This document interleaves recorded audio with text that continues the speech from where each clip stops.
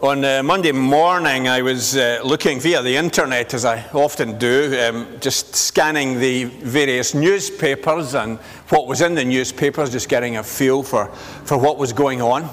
And I came across an article that was titled 5 Nostradamus Predictions That Came True and Ones That Could Still Come. The article said, and I quote, "While some of them aren't completely definitive, some appear to be incredibly accurate for someone who died hundreds of years ago." And it said, he predicted things like the Great Fire of London, Adolf Hitler, the assassination of John Kennedy. And I looked at the quotes and I thought, incredibly accurate. You're kidding. For Hitler it was, and I quote, "From the depths of the west of Europe," wrote Nostradamus, "a young child will be born of poor people." He goes on to say that the child will, by his tongue, seduce a great troop, and his fame will spread far beyond Europe. Could be Hitler, could be lots of other people as well. It's pretty vague, isn't it? And that's what people tend to do. They get something vague like that and they read back into it. I was blowing a big raspberry. Inside. But people don't have to be Nostradamus scholars to do that kind of nonsense. Lots of people do that every day with their horoscopes. Something vague and elusive is mentioned and you look back and think, oh, that's right, and you make something fit.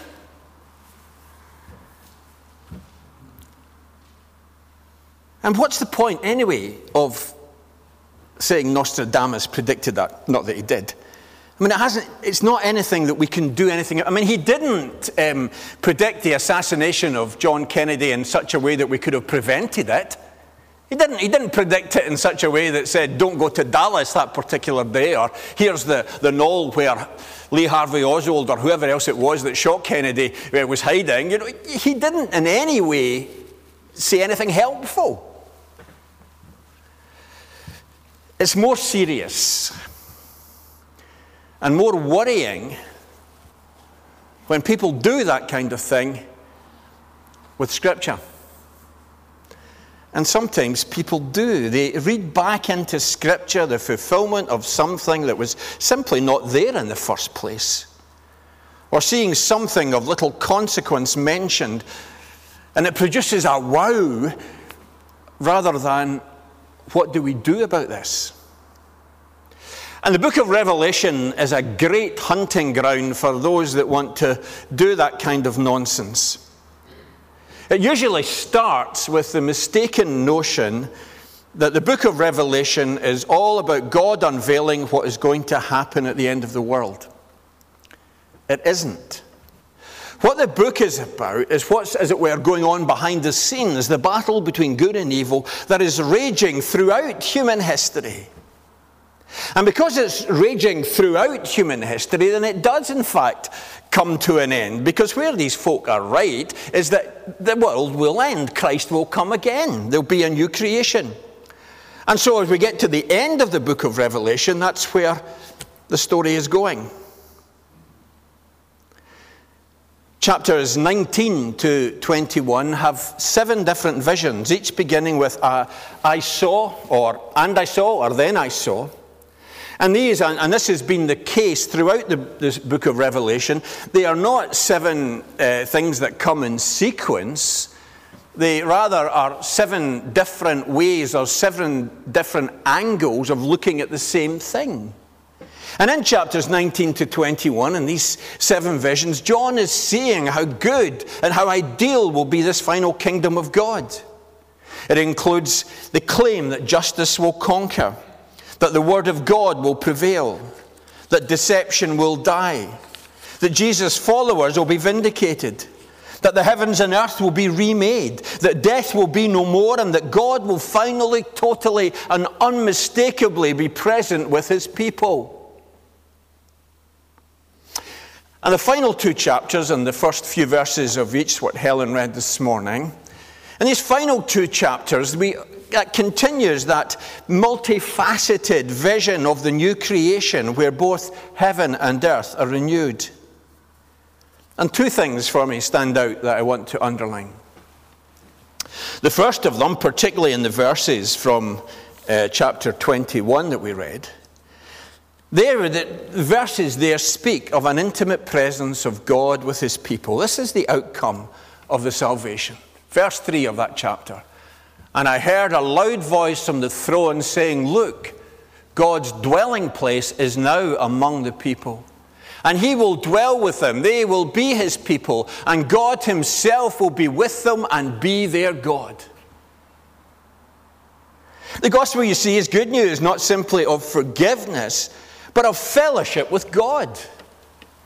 Jesus taught that, didn't he? Just one example. Anyone who loves me, he says in John's gospel, will obey my teaching. My Father will love him, and we will come to them and make our home with them. Make our home with them. Not passing through. Make our home with them. Not just be in nodding terms, as you might be with someone who lives at the other end of the street. Oh yeah, I know that guy. He's just kind of, yeah, that's a big fella there. That's it. Make our home. That close. The Apostle John, in his first letter, says this is what we're holding out in the gospel. We proclaim to you what we have seen and heard, so that you may also have fellowship with us. And our fellowship is with the Father and with his Son, Jesus Christ. And Paul contrasted the reality of what we have now with the fullness of what is to come. For now we see only a reflection as in a mirror, but then we shall see face to face. Now I know in part, then I shall know fully, even as I am fully known.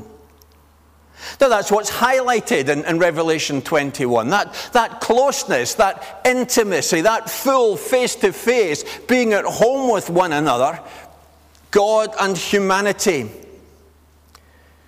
The word dwell in verse 3 refers back to the presence of God dwelling in the people of Israel as they traveled through the wilderness with the tabernacle. Then in the temple that Solomon built, where God said he would be specially present for them.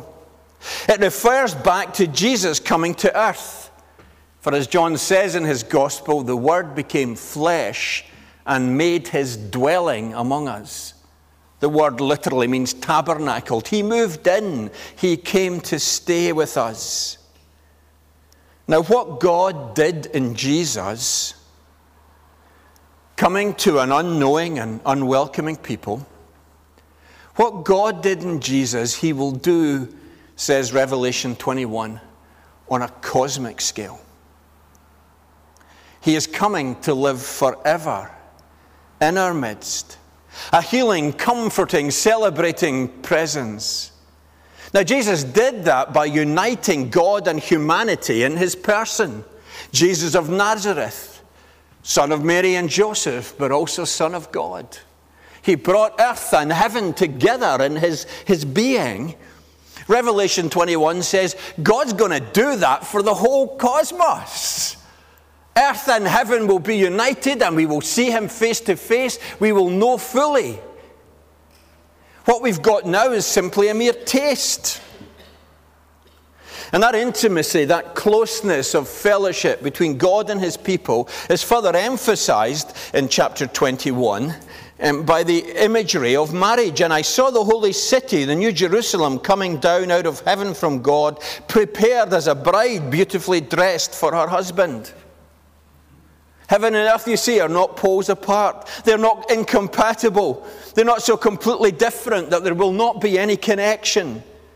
It is not the case that at the end of time, earth is disposed of and the redeemed are transported to something totally different. Rather, heaven and earth are made for each other. And just as the wedding of a man and a woman is a coming together of different and complementary people and is a celebration of that union, so there is something to celebrate here in this ultimate union. Heaven and earth made for each other. Tears are wiped away, verse 4, everything is made new. And then lastly, note just from these few verses in Revelation 21, Note that heaven and earth are brought together by heaven descending to earth. Verse 2 again. I saw the holy city, the New Jerusalem, coming down out of heaven from God, prepared as a bride beautifully dressed for her husband. And so the nonsense that we die and our souls are taken away forever to be somewhere ethereal, it's exactly that nonsense. The union of heaven and earth is what the gospel promises, but the union of heaven and earth is when heaven comes to earth. This is the final fulfillment of the prayer that we prayed this morning. Your kingdom come, your will be done on earth as well as heaven. Here it is fulfilled. God's purpose is put into effect. Paul describes it in the first chapter of Ephesians, and he gets to verse 10. He says, into effect when the times reach their fulfillment, to bring unity to all things in heaven and on earth under Christ. Got that? Heaven and earth coming together in unity. Just like a marriage, Revelation 21 says. Coming together in unity under Christ. And no more death, no more tears, no more mourning, no more wasting. No more imperfections in our knowledge, but we are seen and known perfectly, and we see and know perfectly. The presence of God, that's the future that's promised there.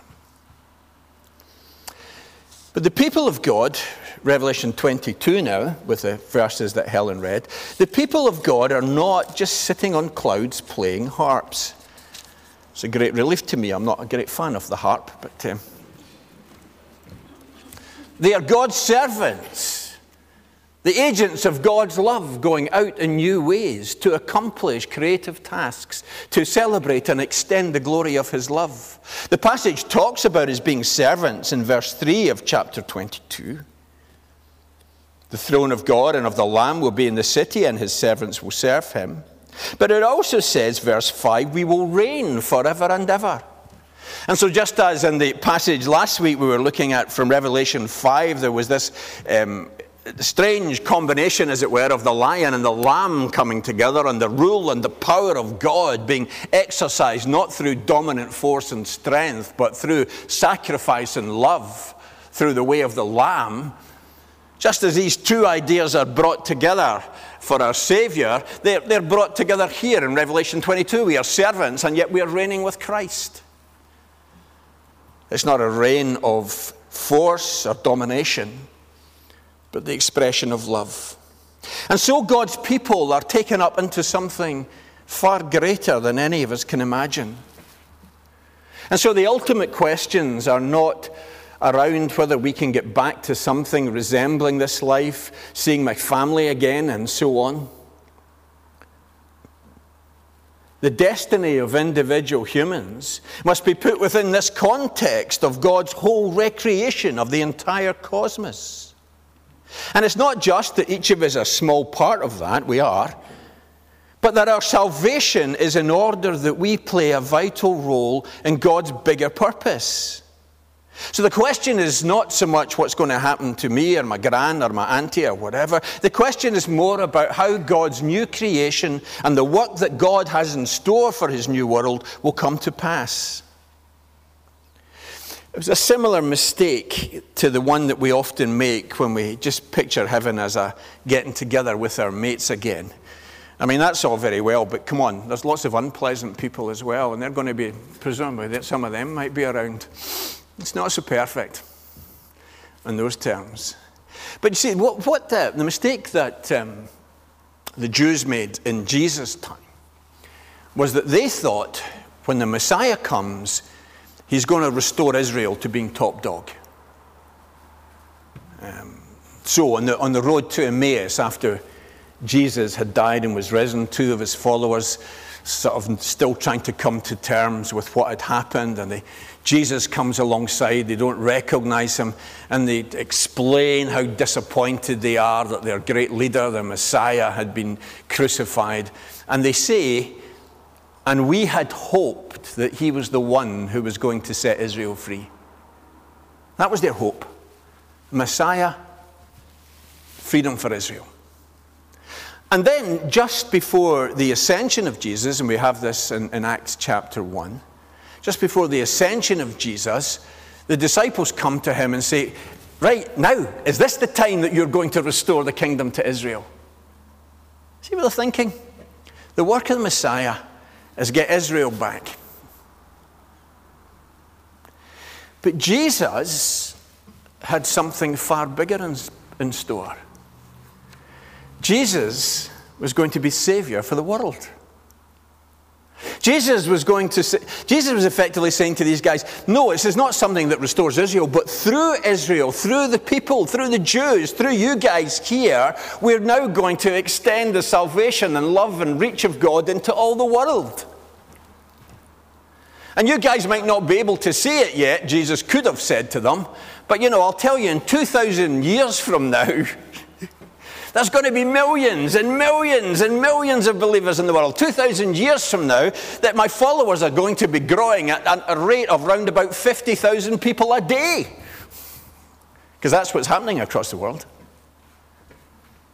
And these disciples just wouldn't have got that. They couldn't see anything bigger than Israel getting back to the top of the tree. God had much more. God had much greater in store. And in a similar way, I think we kind of constrict and contract the work of God when we think it's just about us getting back together with a few chosen friends and family members somehow in eternity. There is something far greater, there is something far bigger that God's got in store, and we cannot understand it, we cannot imagine it, just the way that these first disciples would not have understood or been able to imagine anything so much better than simply Israel being on top for a while again. God has more in store. God's salvation is bigger than that. Now, that promise of God, that picture in these two chapters of Revelation of the presence of God face to face, and our being servants who are reigning in fullness of a wider purpose, that's miles away from the drivel of Nostradamus' predictions. His are very vague and elusive, but we cannot act upon them. Whereas what is outlined here in the New Jerusalem, the new heavens and earth, is both something that we can trust in because of the death and resurrection of Jesus, but also it is a call to action, as Miriam was reminding us earlier on. And so these chapters come to us with an urgent question to us about which side we are on and what we're going to do about which side we're on. The choice is whether or not we will worship the Creator God and discover what it means to be fully and gloriously human, reflecting His powerful healing transformation and great love into the world. Or are we just going to worship the world as it is, boosting our corruptible humanness by gaining power or pleasure from forces within the world, but in so doing, adding to our own dehumanization and further corruption of the world itself? John presents in these chapters of Revelation an alternative city, a city of God that is descending down, a city that's in contrast to he uses the imagery of Babylon from the Old Testament reference, and clearly he's also got in mind the Rome and the empire that was oppressing the people of his time. He's saying, choose Babylon, Rome, or Jerusalem. Force, materialism, or the lion lamb of God. Choose. Not choose as in which of these do you prefer, but which of them are you following? It's not a casual kind of choosing that he's asking us to here. It's not a choosing like, would you like a strawberry tart? Or would you like a piece of millionaire shortbread? Jerusalem, the way of God, the life and love sacrificing of God. Or the way of Babylon, Rome, Beijing, New York, London, whatever it might be. That's the choice. That's the choice that's being held out. And I was saying it's a serious choice. It's not a flippant thing like, do you want the strawberry tart or millionaire shortbread? You know, which would you prefer? And then once you've had whatever you're having, then life goes on just as it did before. This is a choice that says it's an all-of-life choice. One of two totally different ways of life, different goals, different methods, different values. Besides, while it might not actually be good for you, you could, I suppose, have a strawberry tart and a piece of millionaire shortbread.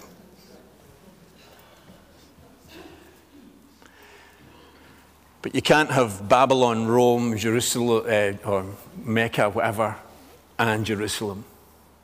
You can't have the powers and riches and ways of the world and the way and style of Christ. You can't have rampant consumerist goals, materialism, and a Jesus who says, take up your cross daily and follow. So we choose, we must. For the followers of Jesus, Revelation 21 and 22 says, this is what is ultimately ahead. The present of God, the servanthood reigning of God through his people.